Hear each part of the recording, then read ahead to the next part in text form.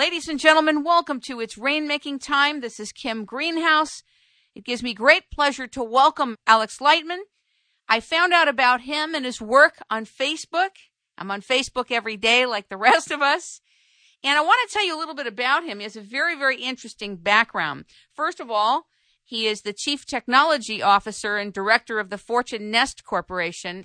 They do project sourcing, evaluation, funding, business planning, and execution. And he is the point man for the Bahrain Silicon Valley and other projects bringing technology to and from California, China, and the Gulf Cooperation Council countries. He has a background in international government at the J.F. Kennedy School, Harvard University. He also has a background at the Massachusetts Institute of Technology. And he is the author of 2 books, Reconciliation, 78 Reasons to End the U.S. Embargo of Cuba, and Brave New Unwired World. Alex Lightman is the author of the first book in 4G wireless. He is the former Director of Technology and Innovation for the Sea Shepherd Conservation Society. And he established the Sea Shepherd Ideas and Innovation Center, which garnered over 1,000 fans within 48 hours. And in its first month generated hundreds of pages of ideas for upgrading Sea Shepherd's 3 ships into platforms for innovation. He also received the first Economist Reader Award for the innovation most likely to radically impact the world over the next decade, 2010 to 2020, at the London Science Museum. The award was on behalf of his role in the innovation of 4G networks and was the result of a worldwide vote of people in 200 countries over a 5-month period, mediated by a panel of 32 judges assembled by The Economist. Ladies and gentlemen, welcome Alex Lightman to It's Rainmaking Time. Good morning. Morning. Since my interest was first spawned by your interest in Bahrain, and you being the point person for the Bahrain Silicon Valley, I want to talk about why Bahrain is not more known around the world. And what does Bahrain have besides gold and pearls and oil? It's well known in the Middle East because it's the financial center. It is the fastest growing financial center in the world. It's the fastest growing economy. It's the fastest growing financial center, and it's the freest economy in the Middle East. It's also next door across what will soon be a causeway that will take 40 minutes, the longest causeway in the world from Qatar, which is the fastest growing economy in the world. So these are almost like city-states. Bahrain has about 1.1 million people. Qatar has about 1.8 million people, but they fit what my partner in Fortune Nest says is a new paradigm, that there are no more big countries or small countries. There are only countries with big ideas and countries with small ideas. Qatar shocked the United States by winning the 2022 FIFA World Cup by having big ideas. And Bahrain has over 400 international banks, all within a 3-mile radius. I mean, you can literally take a taxi between any 2 of them within 5 minutes because there's just not that many people. And if you look at Bahrain, it looks like a city of the future. I mean, there's just a really cool futuristic buildings there, but it's not this wild, out of control, growth based on hype like Dubai has been in the last decade. It's not a Manhattan size. It's more like, let's say maybe a third of the size of downtown or midtown in Manhattan. Interesting. So many people felt that Dubai was really the place to be, but Bahrain, I guess, has been a sleeper, just developing. Sure, but also banks don't hype. Banking centers and financial centers don't really need to hype themselves. The people who they want to attract or who want to do business there know. And part of the reason was because for this is that Lebanon used to be a center of stability, and Lebanon has had its civil wars. That was part of it. But another part is that the very first place in the Persian Gulf, which I like to call the Arabian Gulf because there's no such country as Persia anymore, it was before any other place besides Iran and Iraq. But I mean, of the countries that are below Iran and Iraq, it was the first place where oil was discovered. And there's also been a military alliance between the Al Khalifa family and the United States for 60 years. So if you're in Bahrain, you notice, okay, this is an island. It's about 10 miles by 30 miles, and but you also notice these massive Navy ships because it's the center for the Arabian Gulf fleet for the Navy. By the way, the U.S. government likes to call it the Arabian Gulf also. And you see that there's a place next to all the ships called the American Valley, which that's what the locals call it, but the British call it Cholesterol Alley because it's filled with American fast food places. And you can be there in an evening and you see people cruising by. It kind of reminds me of Sunset Strip in Hollywood. And you see women in miniskirts with platform shoes, and you see guys with muscle shirts. And you could be somewhere in a very hot place in the United States with palm trees because it just doesn't seem like the Middle East. Then you also have women wearing their coverings from Saudi Arabia, which is connected by a causeway. So Bahrain is, to me, the place that is the future. It's a place where people who are very liberal and people who are very conservative get along and are side by side and are at peace with each other.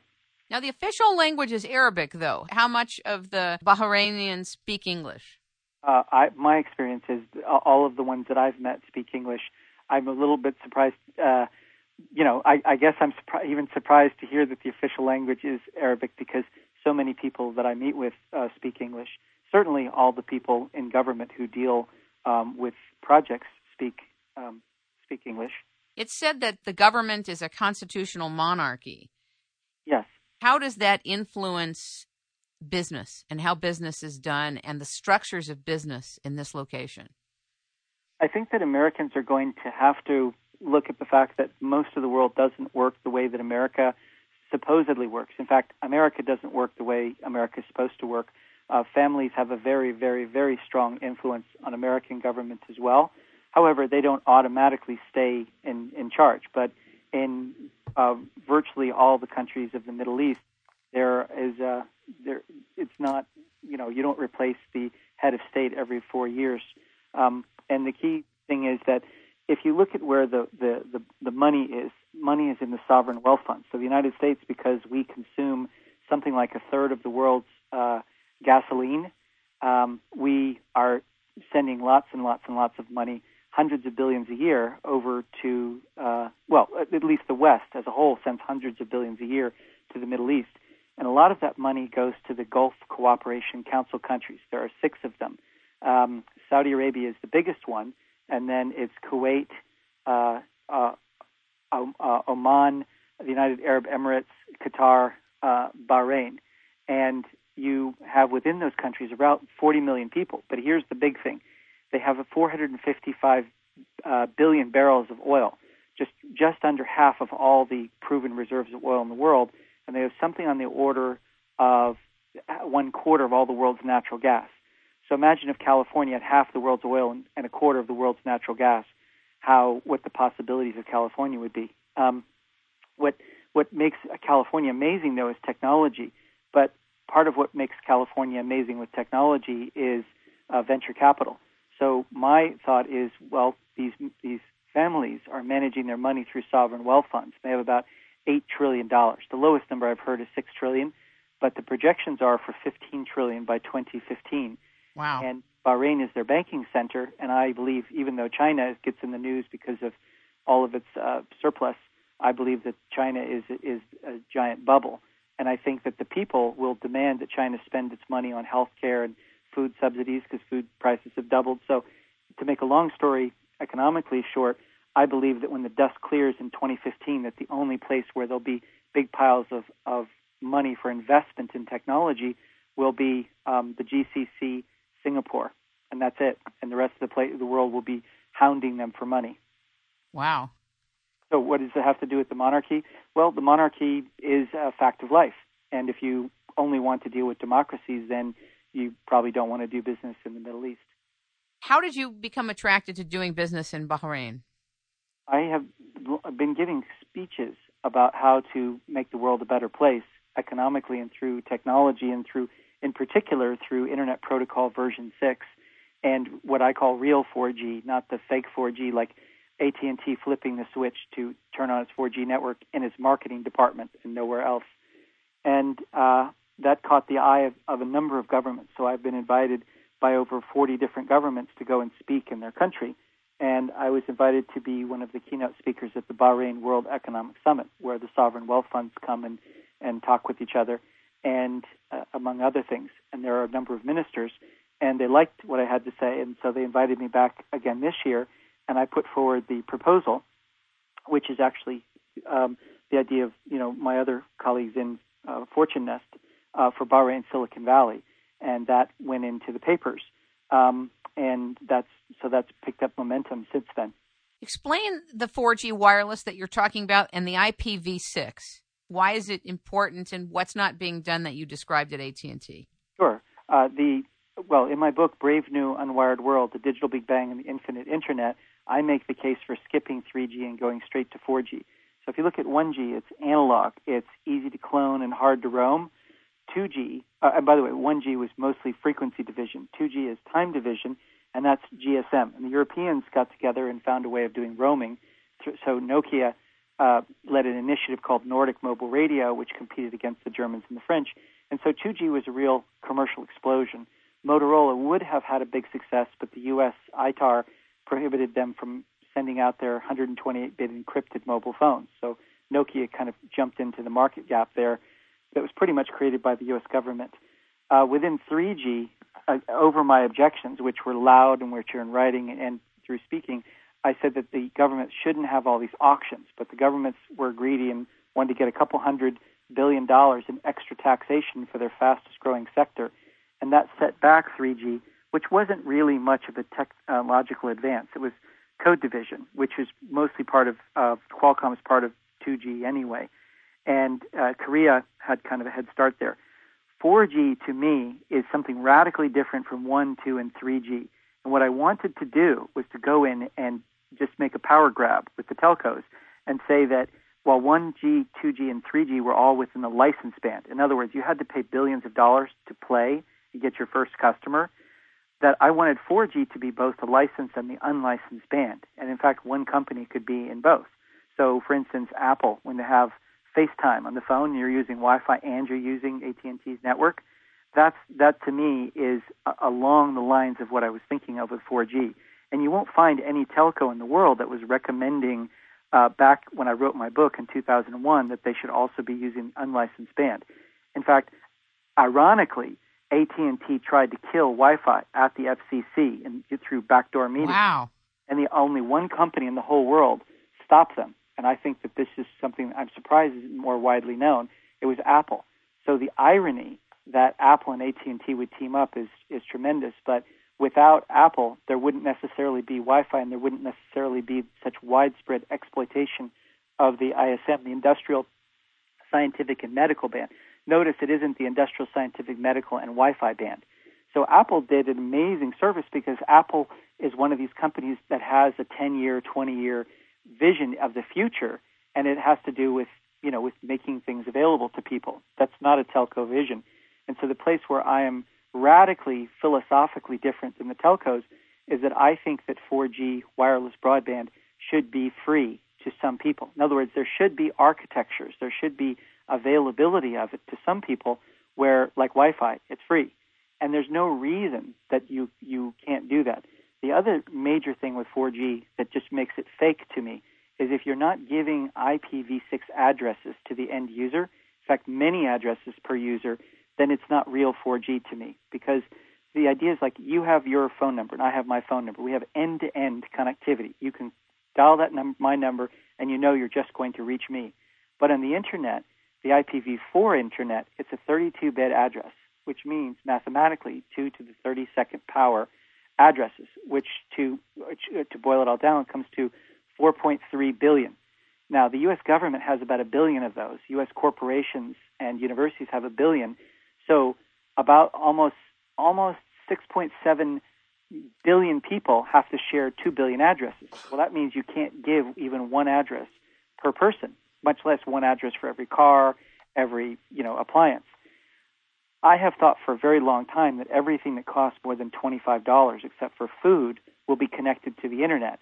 And IPv6 makes a leap to 128-bit addresses, which is 3.4 times 10 to the 38th power, or 340 trillion addresses, meaning you could give one to every manufactured product ever being made out until the heat death of the sun, and you'd still have, extra addresses left over.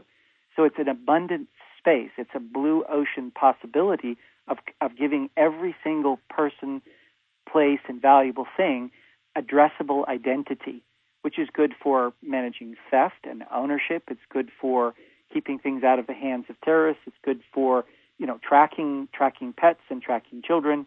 And there are all kinds of reasons to do it. But the idea is that we have the ability to have what I call the ever smarter world.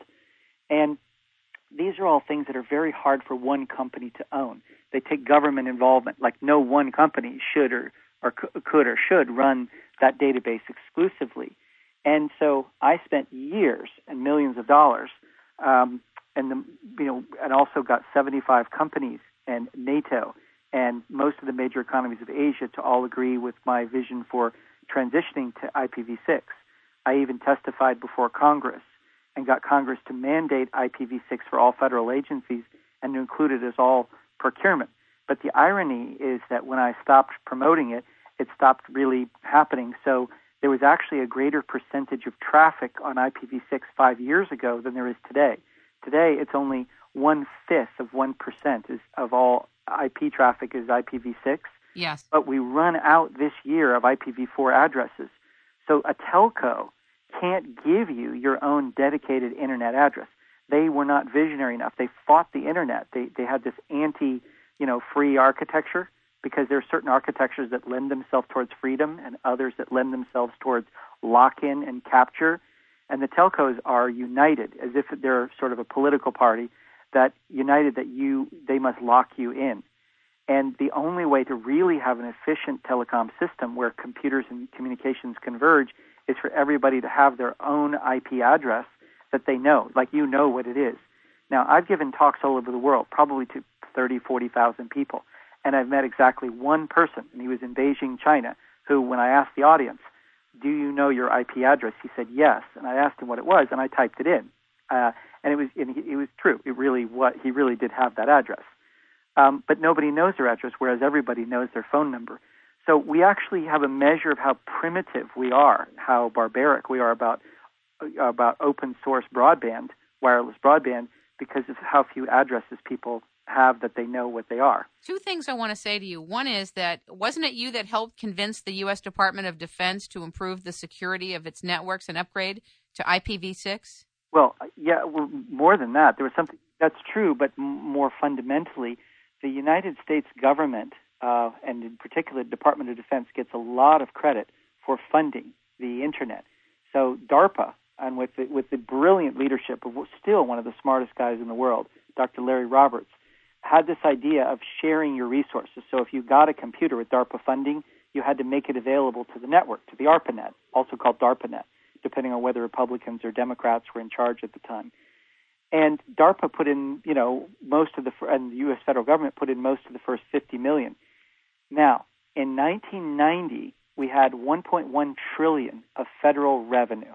In 2000, we had $2.1 trillion in federal revenue. So from 90 to 2000, in that decade, we dropped an extra trillion in revenue. Nothing like that has ever happened in the history of the world. And people who deconstruct what the heck happened in the U.S. economy say that the Internet was responsible for up to half of that. So an extra $500 billion a year in revenue came because of the Internet, which means that the federal government invested $50 million, one-time fee, and they got $500 billion a year.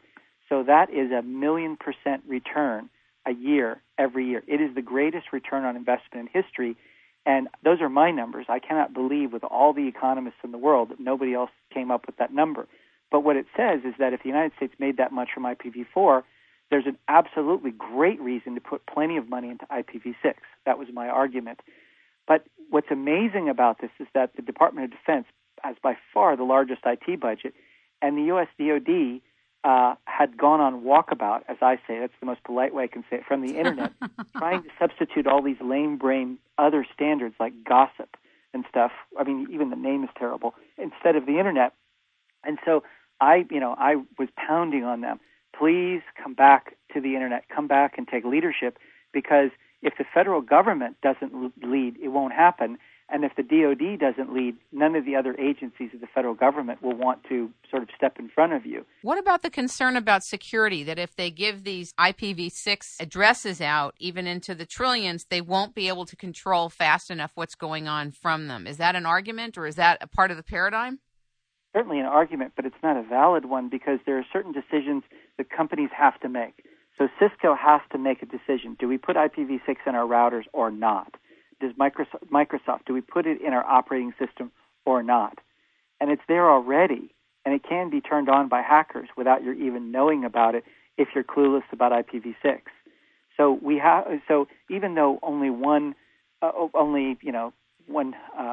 fifth of 1% of all the IPv6 traffic is there, I don't have a way of proving this, but I am sure that more than 1/5 of 1% of all the hack attacks on networks comes through IPv6, but people don't even notice them because it's like you're in two dimensions. You're in flatland, and an attack comes in from the third dimension.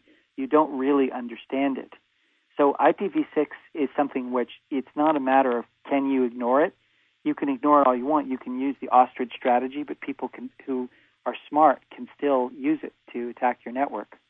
And so how do you respond to that? If it's supposed to upgrade, we have to move to IPv6. We have to make a decision of a date where we stop routing IPv4 packets, just like we made a decision to stop using UHF television. For standards, right? Yeah, we have to but there's a point at which we have to just stop. Like we have no horse and buggies on our highways. It used to be horses and buggies could go anywhere. Now they can't. Now they can go around Central Park in New York and pretty much, and in country roads and stuff. I grew up with horses. But there's a point at which you have to say, no, only the faster vehicles can go on the networks. Will this make doing business on the Internet faster? Theoretically, you could work on an architecture which could increase your ability to have traffic go faster, but IPv6 isn't necessarily made. It allows you to have greater addressability, it allows you to keep the end-to-end principle alive rather than going through network address translation so that you can have your own numbers at the end. But just like your phone, like the fact that I go through and I can reach you directly rather than having to go through a PBX, a private branch, right, to reach you, is that faster? Well, yeah, because I don't have to stop at a secretary or a voice box or voice things, but it's not necessarily, it's more the architecture rather than just that it's faster. It's not itself broadband. That's a different thing. Who in the United States would need to be the first one to go through this transition that would influence the rest of the players to play? Microsoft at one period of time had most of the IPv6 traffic in the United States because they were using it a lot on their campus. It was the default in Windows XP. It was set up as a default in Windows XP, so you would see, do I have IPv6 and do you have it? Okay, let's use that. But so Microsoft has to be there. The DISA, Defense Information Systems Agency, has to make the transition. Google got huge blocks of IPv6 addresses, and so Google has to do it. Those, people who do cloud computing, Amazon, those guys have to make the transition to make it for the rest of us. And what's the benefit to them? That's the part I still don't get. What's the benefit when they make that transition? What do they get? Transition is inevitable. It is impossible to go and keep up with the growth of the Internet and keep the end-to-end architecture principle with IPv4 if you have a global network. So if something's inevitable, you might as well get there first and find new and novel uses of it. I'm sure you have some in mind. Is that part of the work that you did at Innova Technology? No, that's Innophone. Innophone. Focused on IPv6. Talk about Innophone, would you? Well, Innophone was the primary business of Innophone in the beginning was to do conferences about IPv6 and made its money through sponsorships. And then it moved into a phase of consulting for governments. So it did transition plans for the United States and for NATO and for companies, and also did best practices world reports. So we would see what was the best aspects of transition that people were doing and then go and do that. And then was working on software. The company, I took it public through reverse merger, and I had set up to do acquisitions, but I didn't count on the fact that there were so many people doing naked shorting which is illegal for a bulletin board stock, and yet there's, I think, 3,000 complaints to the SEC, and not one of them investigated of naked shorting, where someone can just go and, without owning any of the stock, without having. It's unbelievable. So basically, I lost on paper over $130 million from all of that short selling because I foolishly tried to defend against it for going on about 3 years. And if I'd known what I'd known now, in the shorts just take your stock down, but you know how much stock is there, you just let them do it, and then you just go in and buy the shares for almost nothing, and then you say, okay, give me the shares that you just suppose, with going long in a stock, you are buying and then selling. Going short, you are selling and then buying, and then it's like, okay, give me the shares. You supposedly sold these shares that you owned. I bought them, give them to me, deliver them to me. I didn't know that one simple thing, and if I'd known that one simple thing, I could have defended my wealth. But as it is, I learned that not to go public. That's what I learned. At least not go public with the current enforcement mechanisms of the SEC. Indeed. And coupled with high-frequency trading and derivatives, I think it's a dangerous course. Talk a little bit about your work with the Sea Shepherd Conservation Society and explain what the Sea Shepherd does. Sea Shepherd was started in 1977 by Captain Paul Watson, who was a co-founder of Greenpeace. And he thought that Greenpeace wasn't active enough, wasn't aggressive enough in solving certain problems. And Sea Shepherd is most well known for its work with whaling, which I'll get to in a second, but also works on trying to save the Galapagos baby seals and the seal hunt in Canada, tuna, which is probably going to go extinct next year, the bluefin tuna, and in general, looking at the degradation of the marine environment. The oceans cover over 70% of the Earth's surface, and we talk about canaries in a coal mine. Well, these marine species, many of which are collapsed, by 90 to 97% from their former numbers, these are harbingers. And if we keep on having marine species go extinct, there's a serious problem. And it goes like this. If you take the large predators out of the ocean, then the medium-sized predators will have population explosion, and they will go crazy and eat up all the small ocean life. And the small ocean life eats the algae. And algae will bloom out of control, and you'll end up on all the coasts of the world with a dead zone where algae is just basically exploded out of, there's nothing keeping it in check. So if you want to literally kill the oceans around where humans live, then, by all means, just get rid of the fish nilly-willy. And what Sea Shepherd is doing now for whaling, and whales, by the way, have an actually very important role in the ecosystem. Number one, when the whales crap, they actually take carbon out of the atmosphere, and it's there at the bottom of the ocean. And two, when a whale dies, the whale carcass actually feeds other life because it's so cold, and so it degrades very slowly, like in a refrigerator. It feeds other marine life for decades, so it creates an oasis of other sea life. It's kind of amazing how important whales are. Now, whaling is banned under this the CITES, the CITES Treaty on Endangered Species, and it's banned by the International Whaling Convention, IWC. However, the Japanese have this trick that they play as if the whole world is incredibly stupid, and they say they're doing scientific research. So they have killed 45,000 whales since this ban, and saying that they're just doing it for science. And they have published only 4 papers that look even remotely like scientific papers, one of which makes the startling conclusion that whale sperm can't fertilize a cow egg. In other words, it's not real science. It's just fake. Japan is just scamming the world. And Australia is the only nation with the guts to be able to say, okay, this is nonsense, and took them to the World Court. Now, people in Australia and their own government, the WikiLeaks documents are filled with documents. I mean, it's extraordinary how much diplomatic power Japan has expended trying to get the United States to stop Sea Shepherd. By the way, Sea Shepherd has 21 staff people. Japan has 127 million people, and this is not some group in Japan. This is the Minister of Fisheries has empowered and funded $1 billion yen a year subsidy to the Institute for Cetacean Research, which does zero research and just basically a whale kill, illegal whale. it's whale poaching. It's going into protected preserves and getting whales and killing them in a nature preserve. So what Sea Shepherd does is has 3 ships. The Japanese have 4 right now. And it goes and just simply puts its ships in between where the whales are. So in other words, you can't harpoon a whale if there's this ship in between. I mean, I guess they could try. They have, shot their harpoons right at people who've ducked. Luckily, in the 33 years of Sea Shepherd, nobody has been injured, nobody's died, but it's not for the lack of the Japanese trying to kill them. I mean, the Japanese have tried to kill them. Last year, they cut in half the Addy gill, which was this interesting trimaran that had gone around the world. And if you see the videos about it, you realize how crazy propaganda is, because you can see the boat. Ship. It's in the water. It's barely moving because they're low on fuel, and the ship is coming along, and it veers to the right and slices it over. It just tries to crush it and tries to drown the crew.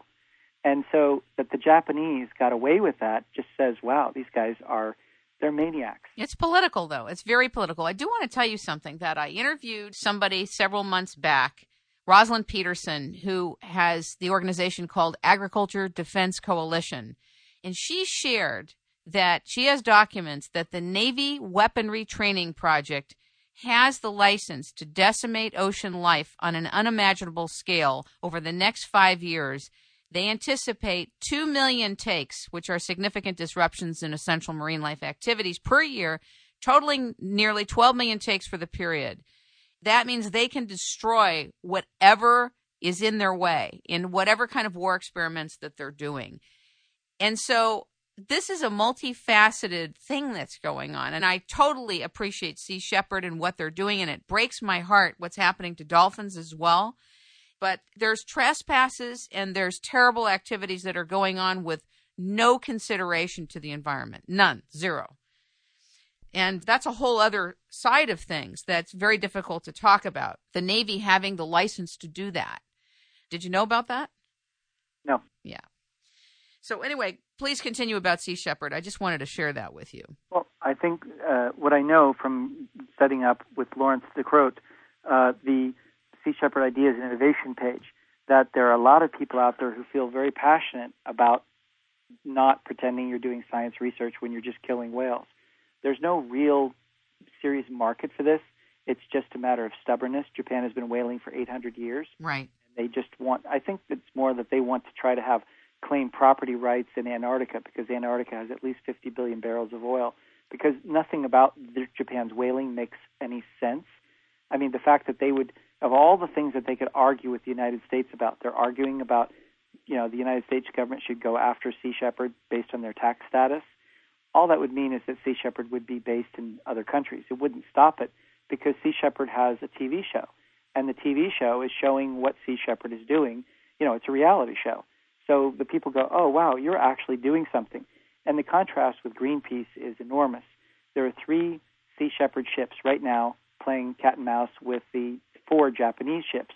And Sea Shepherd asked Greenpeace, please send one of your 2 ships down. Please, please, please send them down, because if there's 4 of our ships, and 4 of theirs, we can actually end whaling. As far as Sea Shepherd knows, no whales have been killed this year, which is amazing, because if there's no whales killed, they make no money, and the whole thing is a financial disaster. And the Japanese government just has to add more money to something that's a failure, and that's a failure in the eyes of the public, bringing them shame. So we could actually end 800 years of whaling. We could end it this year if Greenpeace would show up and help to do it, because it's just the numbers. And Greenpeace ignored the request and is having people send origami whales to President Obama, which is just, to me, just kind of silly and pathetic. It's like, but they're pretending that they're working on stopping whaling. Don't you think that sometimes people in different cultures feel they have a right to continue a practice that has been a longstanding practice, such as whaling in Japan for 800 years, that after a while a culture develops this consciousness that they have the right, it's their terrain, it's their territory, and what they do is their business kind of thinking? Well, I could defeat that easily with 2 points. Number one, Japan is a signatory to the IWC. Japan has agreed to stop commercial whaling. So Japan made that agreement. So what's there to say? Japan made an agreement. It should withdraw from the treaty if it doesn't agree with it. The second thing is, as far as this, well, we used to do it, so therefore we should do it in the future. Well, people used to do cannibalization. American natives used to count coup and chop off the top of people's heads. Japanese had samurai who were allowed to kill any peasant who gave them lip.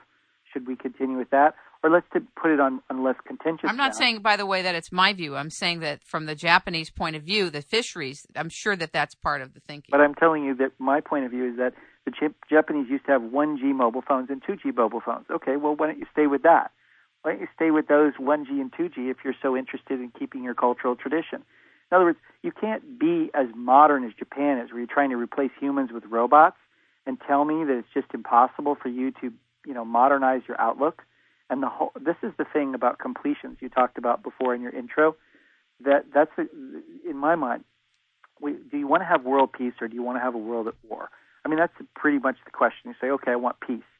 I'm working on something I call peace engineering.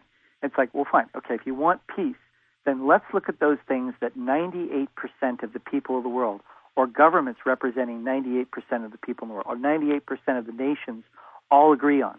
If you're 98% there, why should you be part of the 2% that says we want to do what people want to fight about, and we want to just keep doing it in defiance of the other 98%?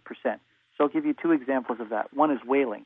The only nations that whale are Japan, Norway, the Faroe Islands, which is part of the Kingdom of Denmark, but the Greenland and the Denmark part of Kingdom of Denmark don't, and Iceland. Okay, great. So, in terms of culture, why should we help the Iceland banks? Why should we buy the Norwegians' oil?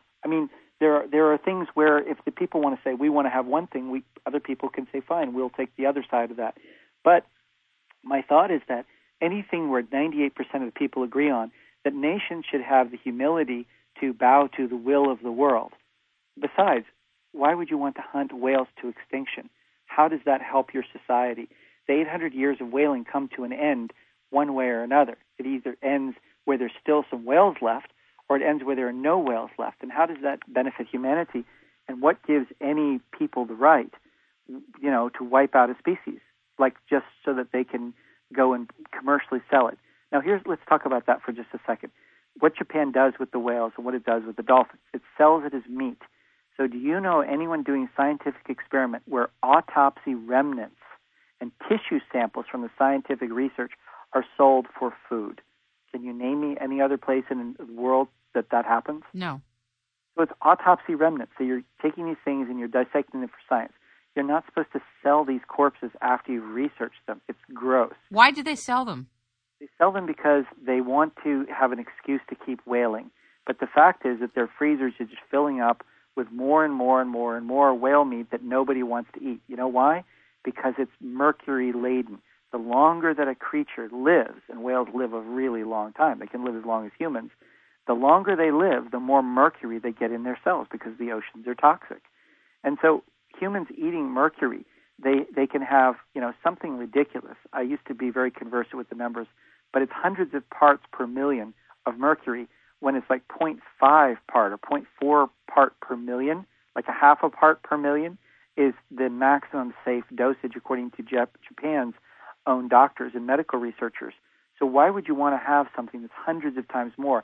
And it's not like Japan doesn't know what mercury poisoning did. They had this Minamata disease, the ouch disease, which was horrific, a horrific industrial accident. Mercury poisoning is really bad for you. It drives you insane. So there's no reason to eat food that's laden with mercury. It makes no sense. It's not, and to feed this to children at lunch it's really the height of insanity. And people have even gone so far on the Sea Shepherd Ideas and Innovation page to say that it's child abuse. Why can't you take children away from their parents if they're going to feed them poison meat? Now, if it's that bad, how can the government allow it, much less subsidize it? That's why I said I just think it's perceived as a cultural right, even though it's a wrong. Well, then how many people are actually eating whale meat in Japan? 1%? 2%? That's a great question. I'm sure you know that. But the answer is it's 1% or 2%, or otherwise this meat wouldn't be stocking up in the freezers. So it's not a cultural thing. It was something that happened that they stopped doing for a while, and then they were desperate for protein after World War II. But Japan hasn't been poor for a very long time, For 2 generations, Japan has not been poor and has been able to import all the meat that it wants. But also the way that they, it's not that they're nice to animals. I mean, look at Kobe beef. It's made so that the cows can't move, and they feed them newspapers and all this stuff. Cows should be out there eating grass. That's what cows should eat. If you're going to eat beef, you should be eating beef where cows have eaten grass. It's not even healthy for them to eat corn. I did a whole piece on world farming a couple of months ago, and it was really astonishing. It is astonishing how animals are treated prior to slaughter, let alone during slaughter. There are a lot of statistics about vegan and vegetarian diets versus carnivores, but I don't know of any studies that show if you allow animals to eat what animals would normally eat and to be out more in the wild, like cows eating grass or chickens eating grubs and insects and stuff, how healthy that is. Because basically the studies are showing cows eating unnatural things that are subsidized, right? Not what they should be eating. And it makes a difference in the quality of their meat and how it works for humans. So cows that eat lots of corn don't have the same kind of immune system, so they have to get more antibiotics, which end up in the meat. I did a whole piece on that, too. It's frightening, actually, and it's sad. Well, I don't think humans should be eating whales or dolphins flat out, and the vast majority of humans agree, so I don't know why the Japanese think that they're specially able to have something that's poisonous. It makes no sense. And it's this whole thing about cultural things. Well, it's culturally America's place to be number one in the world, and it's culturally our place to win battles. So therefore, should we go and attack the rest of the world, and because to stay the biggest, should we take their oil? Does that make sense? I mean, you can take this cultural thing in any direction you want, but it leads to war. It leads to conflict. It leads to death. It leads to deficits. It doesn't lead to the same place that acting with the will of the world and completing things so that no one is whaling. So we're all on the level playing field. Nobody's whaling. Did you hear about the new trade agreement between Japan and Canada to bring seal meat to Japan? Between Canada and China. Canada and China. Sorry about that. Right. Yeah, what I do you did think hear about it, that? and I think that, well, I said on Facebook something that upset at least one Chinese person, which I'm happy to repeat and upset any Chinese listeners, and that is that baby seal meat is the most similar to human meat, and I think it's really dangerous to give anybody, especially the Chinese who will eat anything, a greater appetite for what amounts to human flesh. Baby seals can't swim when they're born, and 300,000 of them are clubbed to death each year. I mean, they have no chance of getting away. And it's not like they're farmers raising these things and putting in money. Basically, just guys are going out into what amount to parks and clubbing baby seals to death. And, the idea that Chinese would be eating that, to me, it's very sad. What made you write Reconciliation, 78 Reasons to End the U.S. Embargo of Cuba? Well, a variety of things. For one thing, I like the idea of jobs, and I wanted to do an experiment and see if people really wanted jobs and really wanted economic growth in America, because that's my focus. I want jobs, I want economic growth. Now, here's the funny thing. With the Federal Reserve created $10 trillion and stuck it on America's balance sheet, and they sent $3.3 trillion to corporations and abroad.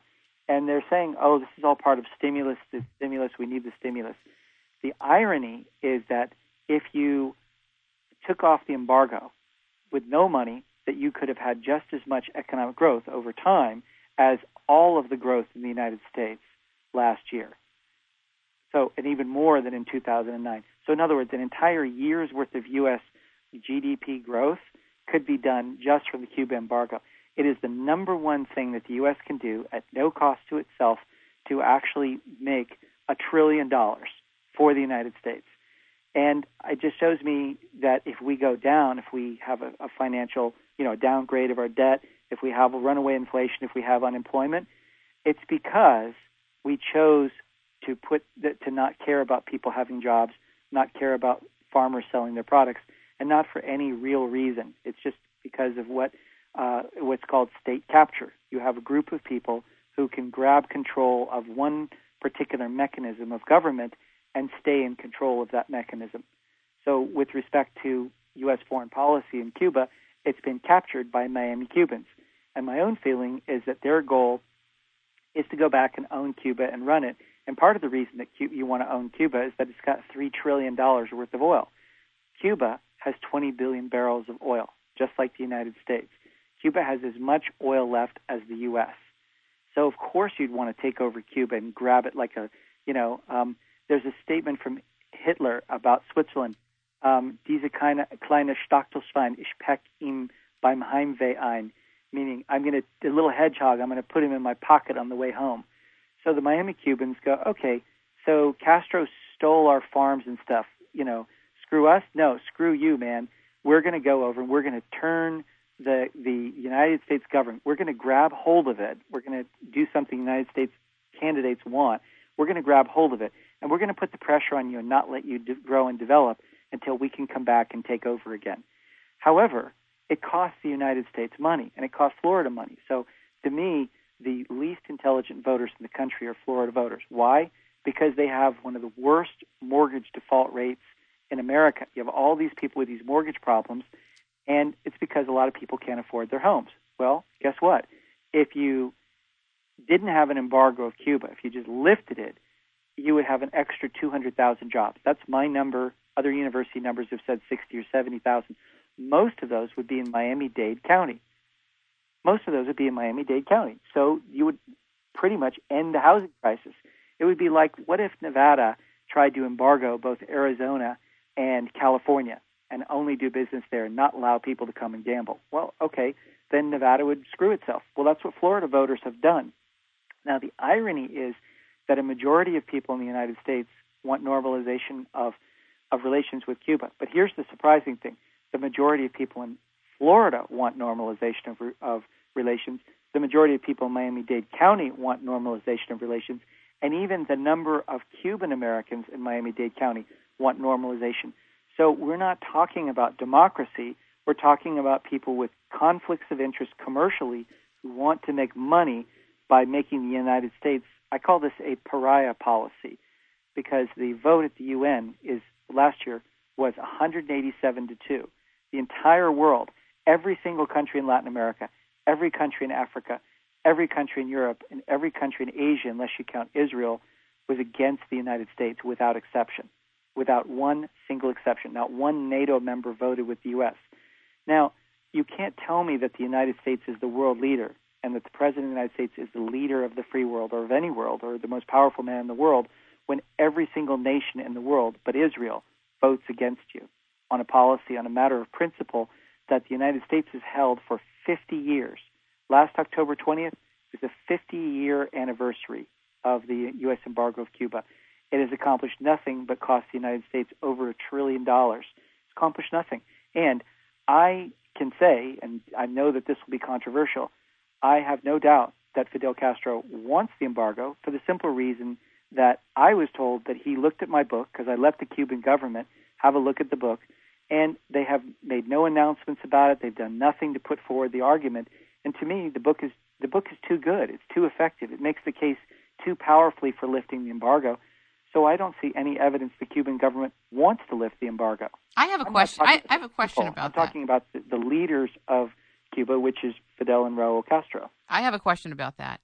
Do you think that perhaps the IMF, which goes in and takes over countries, has a deal with Fidel Castro behind the scenes to have access into the country and have its way, but it's not necessarily available to just anybody in commerce?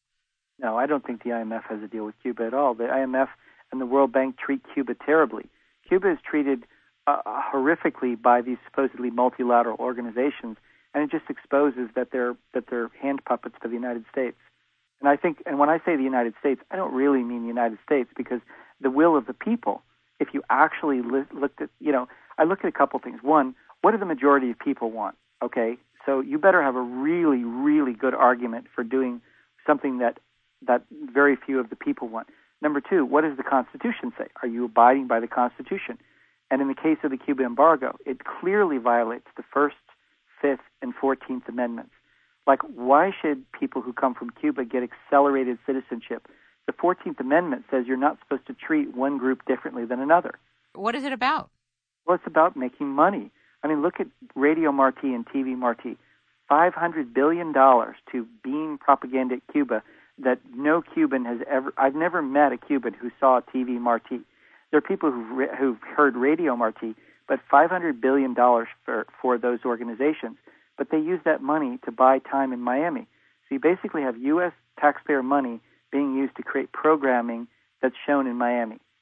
Why? Where is that in the Constitution? Where in the Constitution does it say that the U.S. federal government is in charge of propagandizing American citizens with television programs? And if we're going to do it for Cuban Americans, well, why not do it for everybody? Why don't we, have programs that tell black people that white people are really great? Why don't we tell people that, that Mexican illegals are bad? I mean, why don't we have lots of TV programming for every little thing that every interest group wants to promote its agenda? Why don't we have programming for that?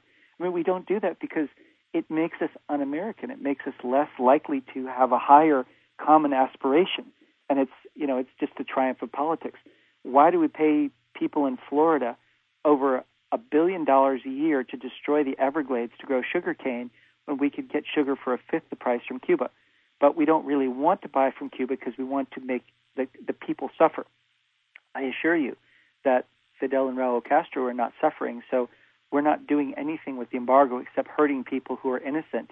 And the Geneva Convention isn't just about combatants. We talk about, the terrorists are not wearing uniforms, so, we can put them in Guantanamo. But the other parts of Geneva, the core parts of Geneva, is that you can't engage in collective punishment of innocent people. It's immoral. And all these conventions on human rights and treaties that we signed, we throw them out the window. Because by the definition of the Geneva Convention and other treaties, what the United States is engaged in is genocide. Now, the thing is, Americans, because we don't think we suffer from it, we don't really care. But I notice things that Americans do care about, and I'm surprised that people cannot draw the dots together. For instance, President Obama flew to Copenhagen to try to get the 2016 Olympics. I wrote on Facebook way before the Olympics were announced that Rio would win. The United States had no chance of winning. I also said that Qatar would win the 2022 World Cup like a week before it was announced. And part of the reason I know this is because there's an understanding of people all over the world that if the United States is going to stick the middle finger up and say, we don't care what the world thinks, then the world's going to do the same to the United States. So mark my words, you have this on tape. I do not think the United States is going to be selected by anything that the world votes on until we end the U.S. embargo of Cuba. That's huge. That's a big statement. So it's a waste of time for New York and Chicago to spend millions of dollars on all these things to prepare a bid for the Olympics. Nobody's going to have it in the United States because they think that we're jerks over this embargo, and the world is right. We're jerks. And the irony is we're doing business with China. I mean, I'm not going to, it would be an entire program in itself, what China is like compared to Cuba. But anything that you say is bad about Cuba, you can say the same thing about China at times 100. And, I mean, I could go into great detail if you wanted to, but the fact is that you can't do business with China, which is Cuba's big ally, and somehow think that you're teaching Cuba a lesson. In fact, China doesn't tell the U.S. to lift the embargo in any forceful way because it's laughing at the stupidity of the U.S. forcing Cuba with all of that nice, juicy, delicious oil and all those incredible medicines into the sphere of influence of China, Russia, the European Union, Latin America, and out of America's sphere. I mean, it's the dumbest thing they can imagine, that a big, giant source of oil is going to be drilled exclusively with Chinese offshore drilling rigs. China has had to create an entire industry of offshore drilling rigs just to supply Cuba with rigs that will be 50 miles off the coast of Florida. And if you look at how the Gulf Stream flows, it flows so that the oil, if there was an accident, remember, these rigs have never been used before. It's a brand new industry versus like America's been drilling for decades. It's going to be, all that oil is going to go on the Florida shores. And what's the United States going to say? I mean, did the U.S. pay compensation to other nations in the Gulf of Mexico for the BP oil spill? Not as far as I know. So there's no precedent for the U.S. We're going to have 100% of the pollution risk, and we're going to have 0% of the benefit of it. When those oil wells are so close, we could basically set up pipelines directly from the oil to the shore. We wouldn't even have to put it in tankers, as opposed to loading them up, taking them to Cuba, putting them in tankers, and then taking them thousands of miles away places. Talk a little bit about your Economist Readers Award. Sure. The Economist has innovation awards each year, and for the first time they had a Readers Award. and they asked readers what innovation will radically impact the world over the next decade. And they got 4,000 suggestions, and a panel of 32 judges boiled that down to 7. And the 7 included electric cars, graphene electronics, which was the Nobel Prize for Physics nominee in 2008, and it was again nominated in 2010, and it won. So it's gotten a lot of publicity. Private launch services, random aid for development projects, personalized genomics. Those are some of the other things. And then I was nominated for, 4G was nominated, so the innovation was there. And they wrote me and said, if 4G wins, then you get the award. So come to London for the award ceremony. And I was the only one who went to the award ceremony who didn't know whether he'd won or not.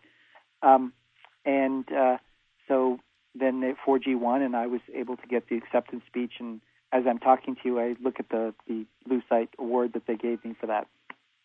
Talk a little bit about your interest in outer space. I know you've served on boards of directors or trustees for space law and space development organizations. It's funny, I have a new assistant who's very interested in space law, and so she's interested in writing a book about this. And so it's come back to me. But, yeah, there are treaties that the United States has entered into to supposedly get along with the whole world. This is the silliness of the Cuba embargo, is that it destroys completely all possible goodwill with the United Nations. And then I ask, well, if we've done that, what's the point of these treaties? One of them is the Moon Treaty, which says that we will not commercially exploit the moon, that nobody can make claims on the moon if they're part of the treaty. Why the United States, which for decades has been the only nation that could make claims on the moon, would be part of the Moon Treaty, I don't know, but it's a dumb thing. And then there's the Outer Space Treaty, which says nobody's going to make any claims in outer space. If I were in a position in the United States, I would I would take away the embargo of Cuba. I would get their medicine. I would get their oil. I would export all these farm products to them.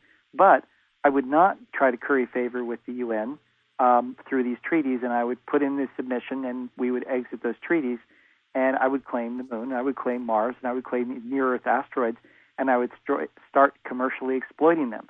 So if China wants to go and say, okay, we've got 97% of the rare earth metals, and we're going to stop exporting them, we're going to hoard them, the United States should read the writing on the wall and go, oh, wait a minute, China isn't really a democracy. It's not a free trading country. Oh, gosh. Oh, wait, it's never been in its 5,000-year history. Oh, all right. Well, sometimes people do adhere to their traditions, and their tradition isn't for the United States to, have free and unfettered access through free markets to raw materials. So, okay, we need to make sure, it's our obligation as the U.S. government to make sure that we have minerals. So the moon is filled with helium-3. Let's go get that. Mars has gold. Let's go get that. The near-Earth asteroids have, trillions of dollars of metal. Let's go get them. The Russians, the Chinese, and the Americans have had space cooperation for a long, long time. So no matter what it looks like out here to us in terms of what we should do and what the political landscape looks like, when it comes to outer space, there are cooperations going on all the time with these countries and in Europe. I see. So what technology have the Chinese shared for us for space that we really needed to go and do something in space? What technology do we get from them that we didn't have ourselves? I don't know. But what I know is that these three countries are cooperating in going out into space. China's way of cooperating is to copy.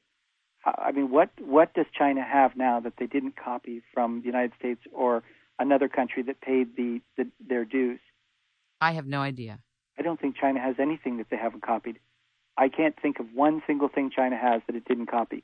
I mean, it has plans and designs for this. It has this, J-20 fighter, but there are 10,000 spies in Washington, D.C. alone, and there are hundreds, if not thousands, of spies in Silicon Valley. I can't think of anything that looks suspiciously like we copied it from someone else in another country. I would say that the total amount of intellectual property theft of the United States from China is well over $1 trillion. And people can say, oh, but we got money and the compass and we got fireworks from the Chinese and noodles and stuff. We go, well, yeah, 1,000 years ago, but patents are for 20 years. I'm not talking about things outside of 20 years. And it's not as if China had a patent system in any case anyway. So as far as cooperation, well, okay. I mean, I have all the cooperation you want, but it doesn't mean that nobody should be doing anything with the moon. The idea that we should leave the moon alone with no life on it, but that we should go in and kill whales and kill sharks and hunt tuna to extinction and club 300,000 baby seals a year to death so we could eat their meat and wear their fur, to me, that's insane. I'm sorry. I agree with you. I agree with you that it's insane. I don't agree with you that there's not life on the moon. I think there is life on the moon.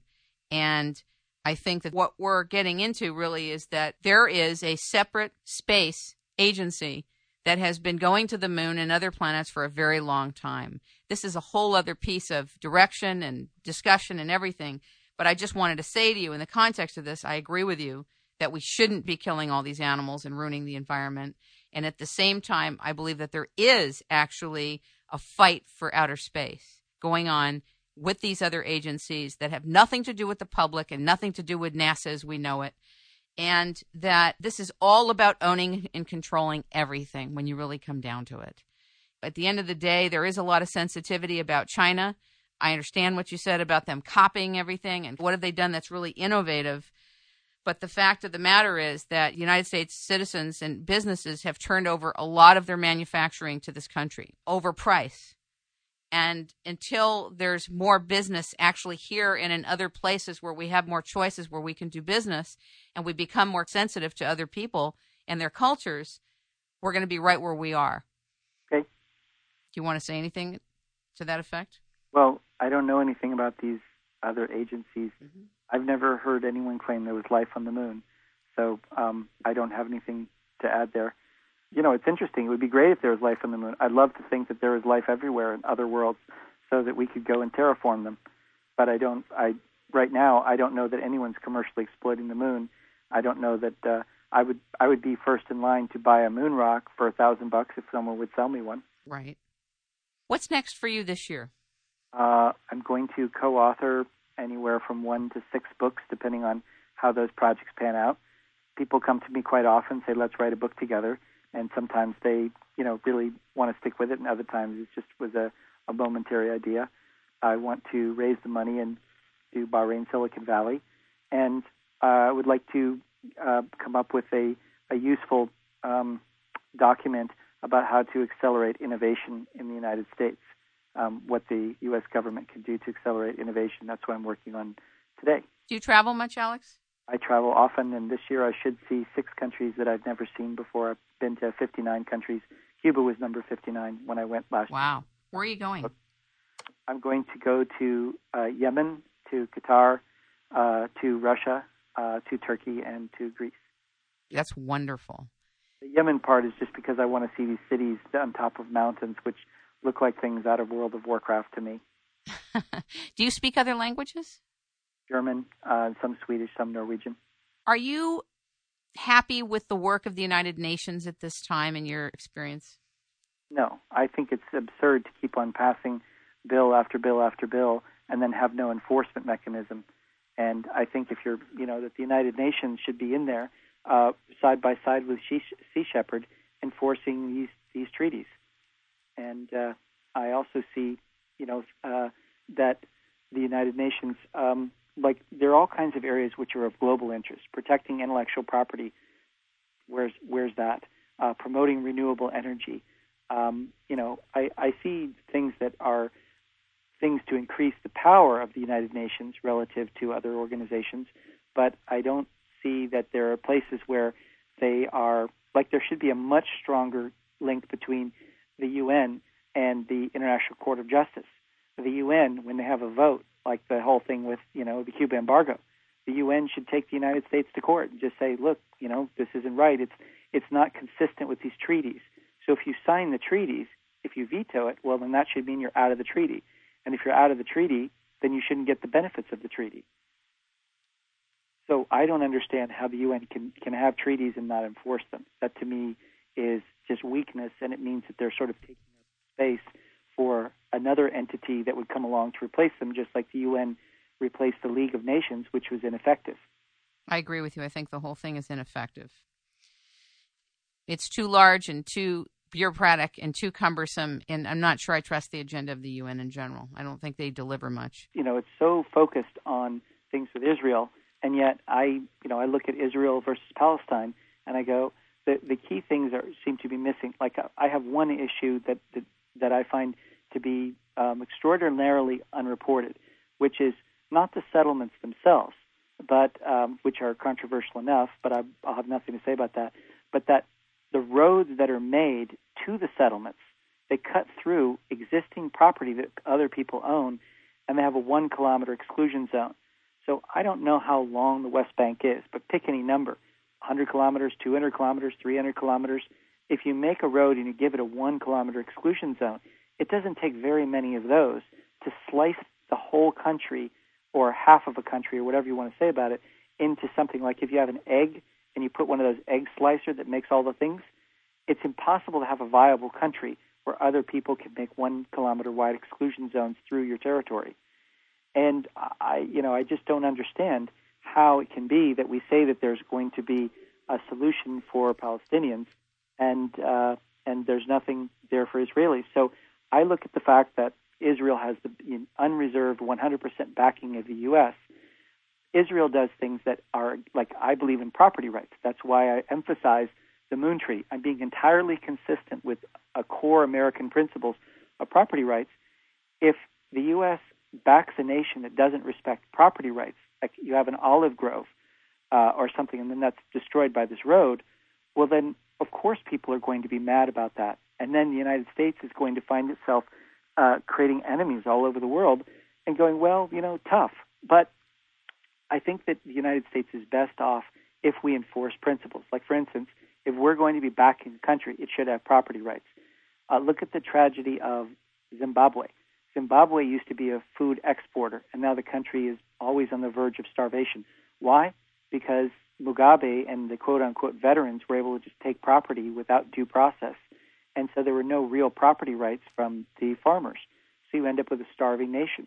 Well, ultimately, I think a world where there's no respect for property rights, it's just whoever has the guns can go and just take property, I think that's a world at war. And ultimately, the United States is not going to be the sole superpower for forever. And we should try to put in place principles that will lead towards a peaceful world so that we're not having to have the double burden of not being a superpower and still having to go in and fight in all these places where we have allies, where our allies haven't respected property rights. So there's no end to the conflict. I just wonder if after the entire collapse of the economy, you think that the United States government respects property rights in the United States. Well, I think it's kind of interesting that do you know who is in charge of these mortgage-backed securities, these collateralized debt obligations with Wall Street? Do you know who's in charge of regulating that? Are you talking about Goldman? No. Or are you talking about Barney Franks? Nope. Who? Federal Reserve had the unquestioned responsibility for all those mortgage-backed securities that went wrong, but somehow they evaded any responsibility whatsoever. And in the Obama Wall Street, I don't even remember what it's called, but something about there's something about fixing Wall Street, and the idea was that consumer banking would go into the control of the Federal Reserve, which is humorous because you go, well, why would you reward an agency that won't let you audit its books and which was basically responsible for the regulatory failure of the decade? Why would you give them more responsibility? First of all, they don't have to answer to anybody. They're a private organization. They don't have to answer to anybody, and they do whatever they want, and that's the bottom line. But why would the president want to give them more power? That doesn't make any sense to me. Because the presidents are answerable to the Fed. Well, and this is something that then I would say that this is part of the answer to your question of will the United States respect property rights? It's that it depends on whether the Fed allows it. I think the Fed has no interest in the U.S. economy in terms of property rights. Well, it's very clear to me that they're picking up stakes and planning to put more emphasis overseas. I mean, look at how much money they transferred overseas. You know, with this $3.3 trillion going to foreign banks, which was never disclosed prior. To me, they're just buying controlling interest in banks all over, and they're acting exactly like a corporation that has a dwindling legitimacy in its home market. It's looking to expand abroad and have fresh grounds for exploitation. Only the Fed as a corporation has its foothold in everything. We're doing a piece tomorrow on the Federal Reserve, an entire show on it. Wow. Okay. Well, Alex, it has been very interesting to listen to you and to hear about your work and your multifaceted mind and area of interest. And I really appreciate you taking the time to join us today. And ladies and gentlemen, we have been talking to, listening to, and learning from Alex Lightman, the co-partner of the Bahrain Silicon Valley, the Chief Technology Officer and Director of the Fortune Nest Corporation. And he is the author of 2 books, Brave New Unwired World and Reconciliation, 78 Reasons to End the U.S. Embargo of Cuba. Alex, thank you so much for joining us. Thank you, Kim.